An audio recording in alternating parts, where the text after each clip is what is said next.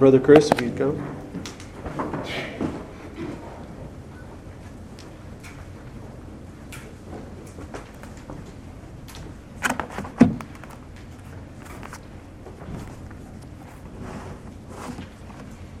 Let's go to the Lord in prayer. Dear Lord, we just want to thank you for this another opportunity we have today just to open up your word. We just pray as we look at the parable of the Pharisee and the tax collector, you just open up our ears and our hearts for us to really hear what you want us to hear from this passage. I pray for those who do know you, that you just help them grow in their love for you. But those who don't know you, those who might be making a false profession of faith, I just pray that you bring them to conviction and a saving knowledge of your Son. And above all things, we just pray that you be glorified. Amen. Okay. If you were to die tonight and God asked you why he should let you into heaven, what would you say? If you ever taken an evangelism class, you were probably taught to ask that question. Most people answer by talking about how they're a good person or all the good things that they do. In other words, they think they're good enough to get into heaven. But the Bible tells us that no one is good enough to get into heaven, and no one can earn their salvation by doing good deeds. Ephesians chapter 2, verses 8 through 9 says, "For by grace you have been saved through faith, and not of yourselves. It is a gift of God, not as the result of works, so that no one may boast." As Christians, we believe what the Apostle Paul said. But when it comes to your family member and friends, we sometimes have a tendency to think that maybe they are good enough to get into heaven. We look at a family member who is not a believer, but is outwardly a really good person. He's been faithfully married to his wife for 15 years, and he's doing a great job raising his kids. He's honest. He's generous. He would give the stranger the shirt off his back, and he always stops to help that stranded motorist. In many ways, he's a lot nicer and more holy than most of our Christian friends. He may not be a Christian, but we think that he is as close to being one as a person can get without actually being one. We don't say it out loud, but we think that maybe he is the exception to the rule. Since how can someone who is so good not end up in heaven? Besides, if he talks like Christians and walks like one, maybe he is one. Unfortunately, we often fail to witness to these family members and leave them with a false sense of security about their eternal state. But on the other hand, we all have that relative who's obviously a very bad person, and we tend to think that there's no way he can make it to heaven. He's been arrested multiple times and has stolen from just about everyone in his life more than once. He's a chronic liar and always seems to be working on the next big deal, which means he's going to take advantage of someone. He is definitely not a Christian, and we think he is as far from being one as someone can get. We don't say it out loud, but we think that not even Jesus would want him. Unfortunately, we often fail to witness to family members who seem to be lost causes and don't even bother to tell them how to get saved. Both of these mindsets are wrong and fundamentally deny the gospel and the glorious doctrine of justification by faith alone. Neither of our family members that we just mentioned profess to be Christian. However, the Bible tells us that many people profess to be Christians and are counting on their works to save them instead of the work of Jesus Christ. The Bible says that these people are self-deceived and they think they're in good standing with God when they're not. They may think they're okay since they're not committing any of the so-called big sins, and they're checking all the right Christian boxes. Reading their Bible and praying every night? Check. Scripture memorization? Check. Attending church? Check. Teaching Sunday school? Check. Tithing? Check. Volunteering at all the church work days? Check. However, if they examined themselves, they would see that they are doing these things because it makes them feel good, not because they love God and want to know him more. But it's not just other people who need to examine themselves. You need to examine yourself as well. What are you trusting in for your salvation? Are you counting on all your good deeds that you're doing to earn a spot in heaven? Are you counting on the fact that you hold to the right confession of faith or all the theological knowledge that you have to save you? Or are you trusting in Christ alone for your salvation? Thankfully, Jesus Christ addressed these very issues in the parable of the Pharisee and the tax collector. Please open up your Bibles to Luke chapter 18, verse 9. Luke chapter 18, verse 9. This very familiar passage of Scripture is found in the section of the Gospel of Luke known as the Journey to Jerusalem. It is one of the handful of parables that Jesus told his disciples as they traveled to Jerusalem. While many parables are found in multiple Gospel accounts, this one is only found in the Gospel of Luke. Let's read our text, starting in verse 9. And he also told this parable to some who trusted in themselves that they were righteous, and viewed others with contempt. 2 men went up to the temple to pray, one a Pharisee and the other a tax collector.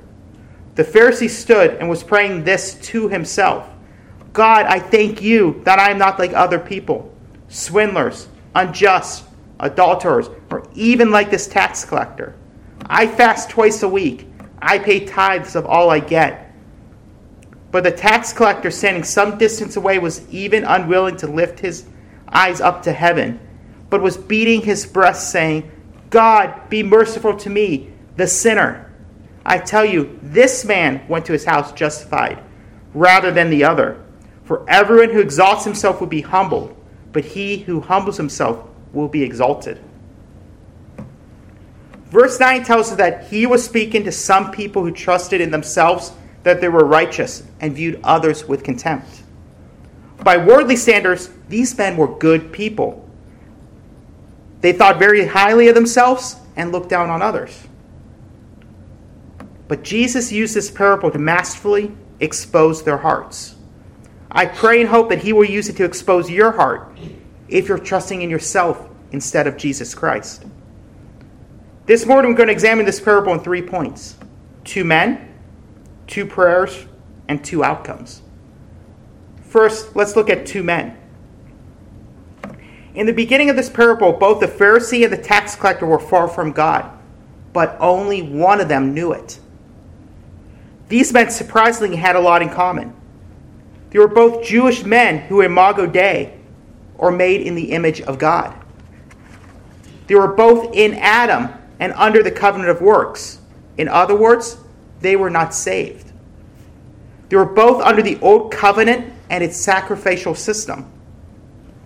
They were both living in Jerusalem while it was under the control of the Roman Empire. And they both went to the temple for the same reason: to pray. But in many other ways, they could not be any more different. Let's take a few minutes to examine the Pharisee. When we read this parable, we make the mistake of looking at the Pharisee from our vantage point, where we have the entire New Testament that is full of warnings not to be like them. But reading it from our perspective, we miss the point of the parable. To understand it rightly, we have to read this parable using the eyes of the original audience. The Jewish people at that time did not see the Pharisees as the bad guys. They looked up to them, in a way, saw them as heroes. If you invited a Pharisee to a party, he would be the guest of honor. It was considered a privilege just to have a Pharisee make an appearance at your gathering. They were considered to be the religious experts, and they were the spiritual leaders in Israel. And they were very conservative in their theology. It has been said they memorized the entire Pentateuch. It means they memorized Genesis, Exodus, Leviticus, Numbers, and Deuteronomy. That includes all those parts we skip over during our Bible reading plans, such as the genealogies and the description of Adam's priestly garments. And outwardly, they lived what looked like a perfect life. They were so zealous to be righteous that they created hundreds of laws to help keep God's law. But looks can be deceiving. What we see on the outside is not always what is on the inside. While they were known for keeping the law, they ignored the heart behind it. This is what Jesus was talking about in Matthew 23, verse 23, when he said, "Woe to you, scribes and Pharisees, hypocrites! For you tithe mint and dill and cumin, and have neglected the weightier provision of the law, justice and mercy and faithfulness. But these things you should have done without neglecting others." Throughout the New Testament, Jesus warned us on multiple occasions about the heart and motivations of the Pharisees. Matthew 23:15. "Woe to you, scribes and Pharisees, hypocrites! Because you travel around on sea and land to make one proselyte, but when he becomes one, you make him twice as much of a son of hell as yourselves." Matthew 23:25. "Woe to you, scribes and Pharisees, hypocrites! For you clean the outside of the cup of the dish, but inside they are full of robbery and self-indulgence." The Pharisees may have given off a godly appearance and fooled those around them, but God knew their heart. What about you? Have you cleaned and polished the outside of your cup while ignoring the dirt and filth on the inside? If you're living a lie like the Pharisees, you may fool everybody around you. They all may think you're the godliest man or woman alive, but you are not fooling God. He knows your heart, and he knows what you're trusting in. We just looked at the Pharisee, but let's take a few minutes to look at the tax collector. The tax collector was not just an ancient version of an IRS agent. IRS agents are held to strict standards and operate under intense oversight. Everything they do is governed by policies and procedures. However, tax collectors during the time of Jesus had no code of conduct, and there was no oversight. They were basically free to operate however they wanted. The hatred the average American has for the IRS is nothing compared to the hatred that Israelites had for tax collectors. They were social outcasts and were one of the most despised people in Israel. Prostitutes and other criminals were held in a higher regard than they were. They were seen as the worst type of sinner and someone who is far from God as a person can be. They were considered to be so untrustworthy that they were not even allowed to testify in court. But in order to understand why tax collectors were so hated, we have to understand what was going on in Israel at that time. Israel was under the control of the oppressive and wicked Roman Empire, who imposed high taxes on the Jewish people. Tax collectors would buy a franchise from the Roman Empire to collect the Roman taxes from their own countrymen. They were then allowed to increase the amount of tax to whatever they wanted and keep the difference. They were well known for gouging the people and using unfair weights and measures. As a result, they were seen as traitors who were aiding and abetting the very people that were oppressing Israel. And they were getting very rich in the process. They were so despised that anyone who even associated with them were ostracized from society and were condemned. With this in mind, you can understand why the Pharisees always made a big deal over Jesus eating and socializing with tax collectors. We see this in Luke chapter 5, verses 29 through 32. Then Levi held a great banquet for Jesus at his house, and a large crowd of tax collectors and others were eating with them. But the Pharisees and the teachers of the law, who belonged to their sect, complained to the disciples, "Why do you eat and drink with tax collectors and sinners?" And Jesus answered them, "It is not the healthy who need a doctor, but the sick. I have not come to call the righteous, but sinners to repentance." Now let's move on to our second point, 2 prayers. In our passage, both the Pharisee and the tax collector prayed. However, their prayers were radically different. And the difference in their prayers led to drastically different outcomes. But before we look at the outcomes, we must look how each man prayed. Verse 10, 2 men went up to the temple to pray, one a Pharisee and the other a tax collector. Prayer is how we talk to God. It is the primary way that we communicate our emotions, our hopes, and our desires to Him. Through prayer, we can cry out to God when we're hurting, and it's one of the best ways we can offer praises to Him. It sounds odd, But prayer is not just something we do. It is an attitude. A.W. Pink said it best when he said, prayer is not as much as an act as it is an attitude of dependency upon God. In this verse, we see that both men prayed. However, we see that only one man truly prayed to God. First, let's look at the the Pharisee's prayer in 11 and 12. The Pharisee stood and was praying this to himself. God, I thank you that I am not like other people, swindlers, unjust, adulterers, or even like this tax collector. I fast twice a week. I pay tithes of all that I get.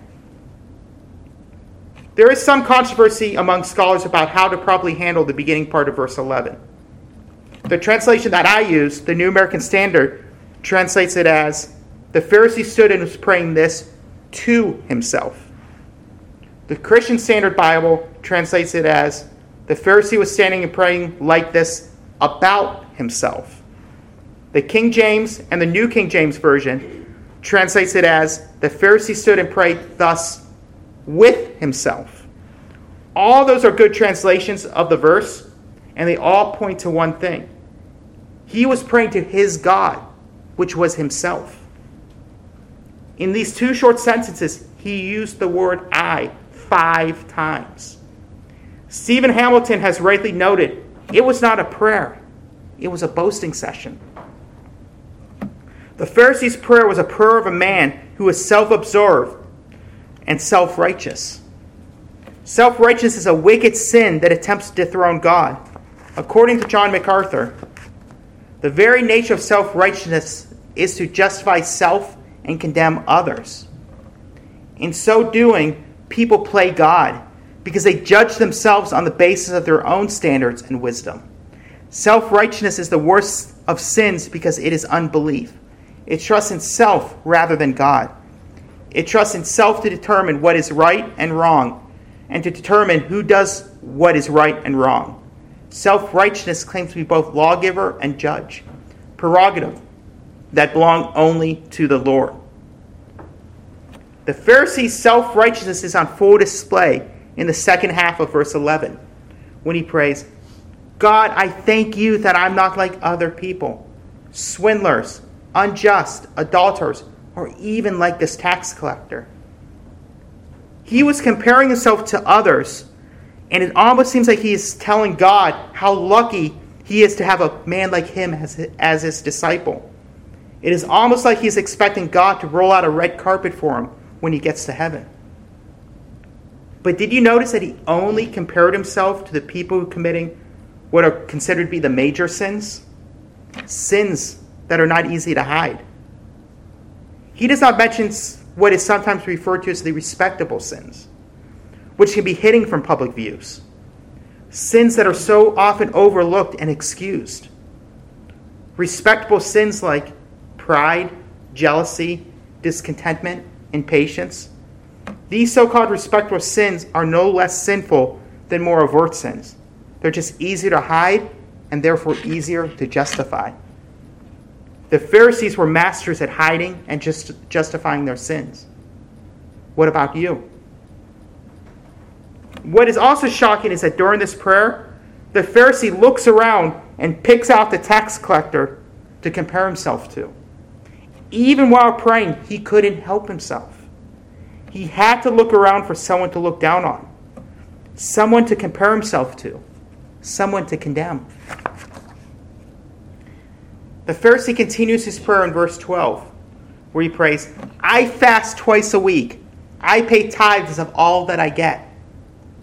Jewish law only required fasting once or twice a year. However, Pharisees fasted twice a week, Mondays and Thursdays. That works out to be almost 105 times a year. They were also very zealous about their tithing. If they would buy a bag of seeds, they would count out each individual seed to make sure they tithed exactly the right amount. And when this Pharisee prayed, he did not offer praises to God. He did not ask for mercy. All he did was pat himself on the back for all the good things he did and talk about how much better he was than other people. When we read his prayer, it should break our hearts and scare us at the same time. This is a man who devoted himself to religious practices, which is a good thing. This is a man who read the scriptures and believed in them wholeheartedly, which is a good thing. This is a man who strived to live a holy life, which is a good thing. But in all of his zeal to serve and live for God, he lost sight of God. He knew the scriptures forwards and backwards, but he did not know God. Jesus said in John chapter 5, starting verse 39, "You search the scriptures because you think that in them you have eternal life. It is these that testify about me. And you are unwilling to come to me so that you may have life. I do not receive glory from men, but I know you, that you do not have the love of the Father in yourselves. I have come in my Father's name, and you do not receive me. If another comes in his own name, you will receive him. How can you believe when you receive glory from one another, and you do not see the glory that is from the one and only God? Do not think that I will accuse you before the Father. The one who accuses you is Moses, in whom you have set your hope. For if you have believed in Moses, you would believe in me, for he wrote about me. But if you do not believe in his writings, how will you believe my words?" I pray that when you look and search the scriptures, you see Christ and run to him. Now let's take a few minutes to look at the tax collector's prayer, a prayer that could be rightly called a sinner's prayer. Verse 13, "But the tax collector, standing some distance away, was even unwilling to lift his eyes to heaven, but was beating his breast, saying, 'God, be merciful to me, the sinner.'" The tax collector was standing some distance away from everyone else. He knew that his sin separated him from God, and he understood that he was unworthy to be anywhere near God's presence. Another thing we notice about the tax collector's prayer is his posture. It was customary during this time to pray with your eyes open and your arms raised. But his posture was different. It was the posture of a man who was broken by his sin, and for the first time in his life was coming face to face with the holiness of God. He would not even lift his eyes to heaven, and he beat his breast out of deep conviction over his sin. His prayer was not polished. It was not elegant, but it was heartfelt, and that was all that mattered. He simply prayed, "God, be merciful to me, the sinner." The closer you examine his short prayer, the more profound it becomes. The word that was translated as mercy or merciful is not the word that is usually translated that way. The word translated as mercy in this verse actually means to be propitious or to atone for sin. It means to turn away God's wrath by the means of a sacrifice. The tax collector is actually asking God to atone for his sin. He knew that he could not atone for his own sins. Only God could. And as Jesus told this parable, he knew that in a short amount of time, he would be going to the cross to propitiate or atone for the sins of all those who would repent and believe, tax collectors included. The Apostle John reminded us in 1 John 4:10 that, "In this is love, not that we love God, but that he loved us and sent his Son to be the propitiation for our sins." Another remarkable thing about the tax collector's prayer is that he refers to himself as the sinner. He did not call himself a sinner, but the sinner. Just like the Apostle Paul, he saw himself as the chief of sinners. Do you see yourself as the chief of sinners? Now let's move on to our third point. 2 outcomes. Verse 14. "I tell you, this man went to his house justified rather than the other. For everyone who exalts himself will be humbled, but he who humbles himself will be exalted." The Pharisee went home in the same condition that he came in, on his way to hell. Sadly, he thought he earned his spot in heaven, but he was self-deceived. His unexpected outcome would have shocked the people who heard this parable. Why was such a religious man rejected by God? He was rejected because he was trying to earn his own salvation. He did not see himself as a sinner in need of grace. He was trusting in his own righteousness. He was trusting in himself to save himself. The late R.C. Sproul reminds us that on Judgment Day, if you trust in yourself, you will stand by yourself without Christ. The Pharisee made the mistake of thinking that his good deeds would earn him a right standing before God. He must have forgotten what the prophet Isaiah said in chapter 64, verse 6. For all of us have become like one who's unclean, and all of our righteous deeds are like a filthy garment. And all of us wither like a leaf, and our iniquities, like the wind, take us away. On the outside, he looked perfectly clean. But on the inside, he had a cold, dead heart. A heart that did not really love God. He loved himself and worshipped himself. He did works to serve himself and not God. He stands as a warning to us. We can be religious, but not know God. The final outcome of the tax collector would have been even more shocking to the original audience. In their eyes, he would be the last person that would be accepted by God. But God had different plans. The tax collector did not go home the way that he came. He went home a blood-bought child of God. He was born again. He was saved. He was redeemed. Verse 14 tells us that he went to his house justified. This verse is referring to justification. It is the one-time act where you're declared righteous. It occurs the moment you repent of your sins and believe in Jesus Christ alone for your salvation. But notice that all the tax collector did was cry out to God, and God saved him. He did not have to clean himself up first. He did not have to prove that he had a track record of doing good things. He did not have to pay a penance for his sins. He did not need to go to a priest to mediate for him. He went directly to God.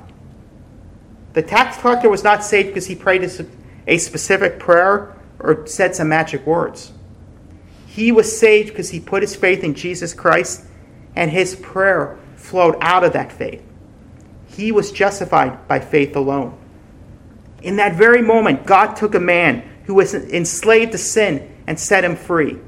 God made him a new creation in Jesus Christ. And he did the same thing for you if you have repented of your sins and trusted in Christ alone for your salvation.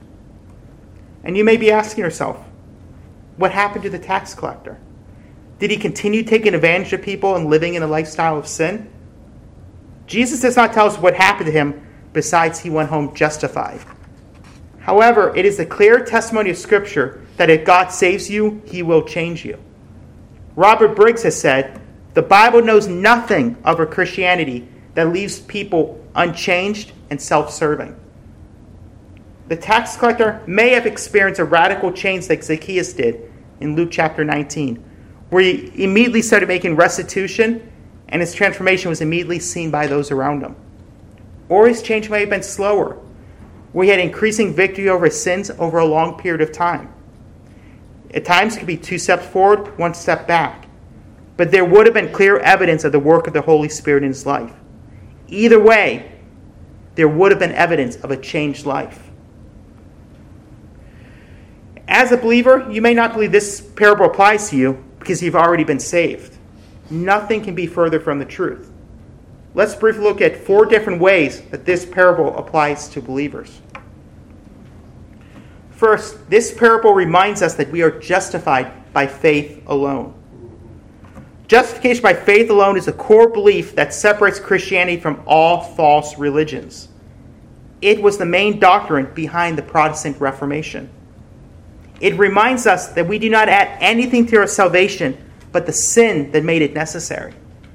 Because of our sin, Jesus Christ died on the cross to save us. Meditating on that truth should humble us. We should seek to kill the sin of pride whenever it tries to sneak into our hearts. Remembering that we are just by faith alone will help keep us from being judgmental about other Christians who do not look like us or talk like us. It also helps us not to look down on unbelievers because we did nothing to earn the gift of salvation. God did not save us because we were better than they are. it also reminds us that works did not save us, and works will not keep us saved. However, that does not mean that good works are not important. In the beginning of the sermon, we looked at Ephesians chapter 2, verses 8 to 9, that states, "For by grace you have been saved through faith, and not of yourselves, it is the gift of God, not as a result of works, so that no one may boast." After informing us that we're not saved by good works, the Apostle Paul immediately addresses the importance of them in verse 10. "For we are his workmanship, created in Christ Jesus for good works, which God prepared beforehand, so that we could walk in them." What Paul is explaining here is the believer will do good works. He doesn't do them to become saved. He does them because he is saved. And when you were saved, you were given a new heart that is radically different from your old one. A new heart that is no longer enslaved to sin. You desire to keep his commandments out of love for him, and growing in holiness is evidence that you have been justified by faith alone. Second, this parable reminds us that having good theology cannot save you. The Pharisees had what was considered to be orthodox and conservative theology, but all their knowledge did was puff them up. And this could be a big problem in our circles. We pride ourselves in having our theological I's dotted and T's crossed. We can have debates about complex theological concepts such as impassibility, simplicity, and supralapsarianism. But this pursuit of theological knowledge can become an idol. It can lead a person to trust in his knowledge to save him instead of Christ.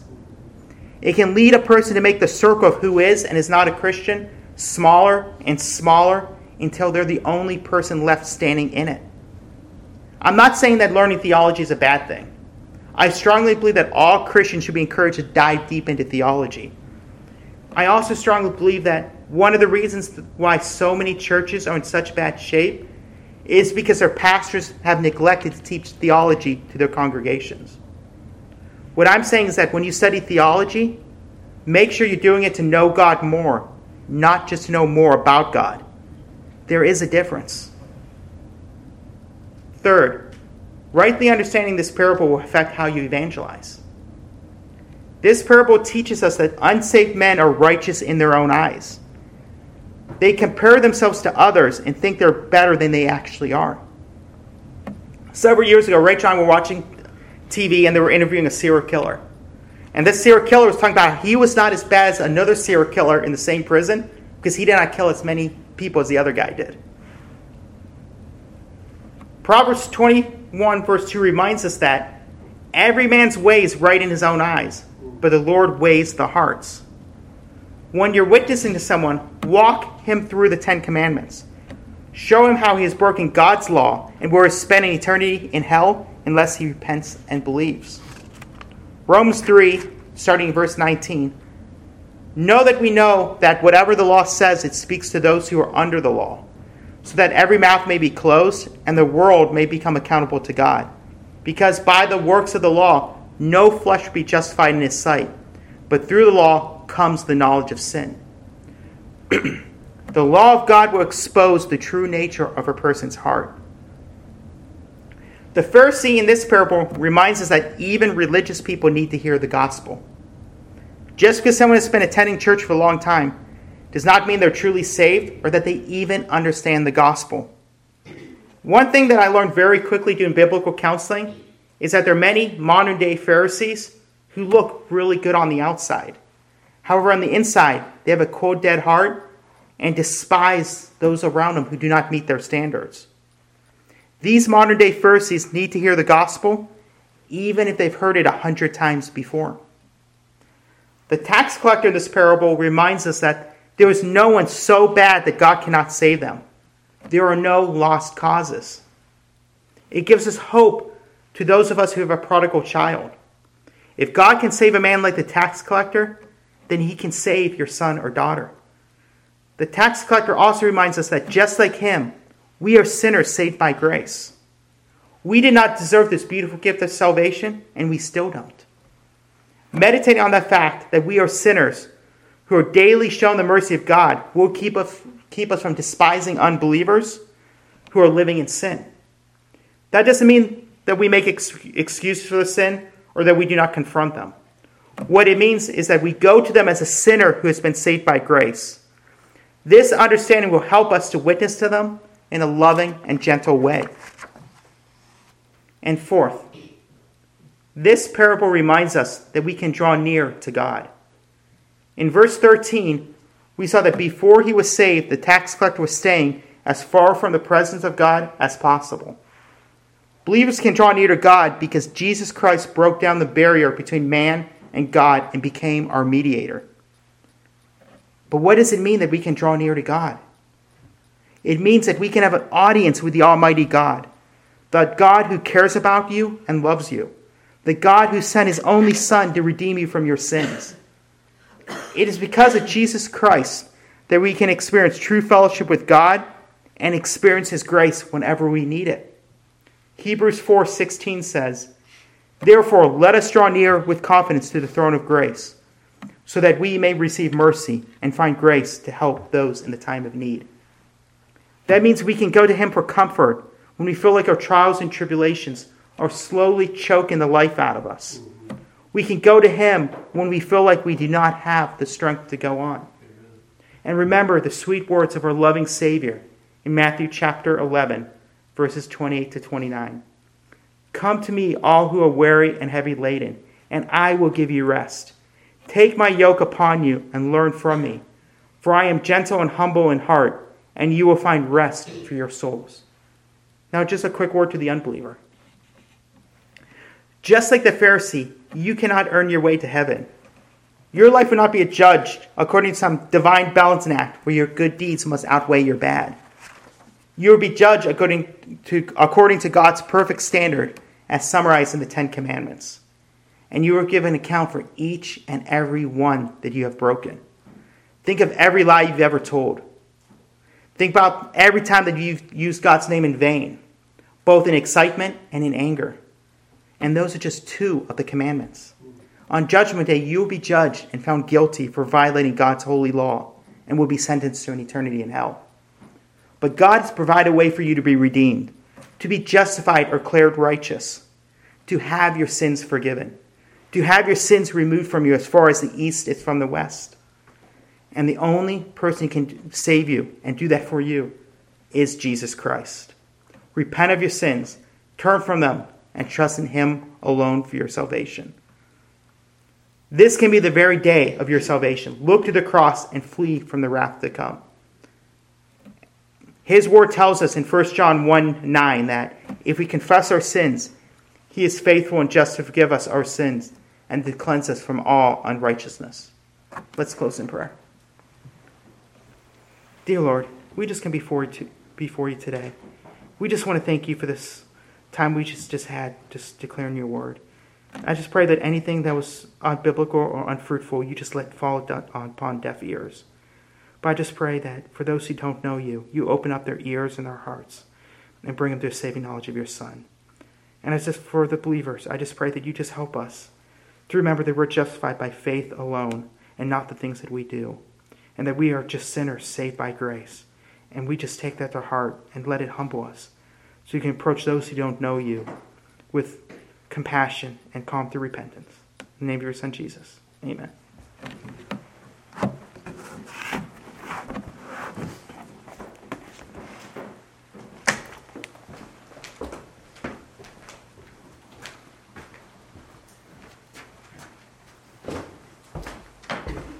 Thank you, Brian.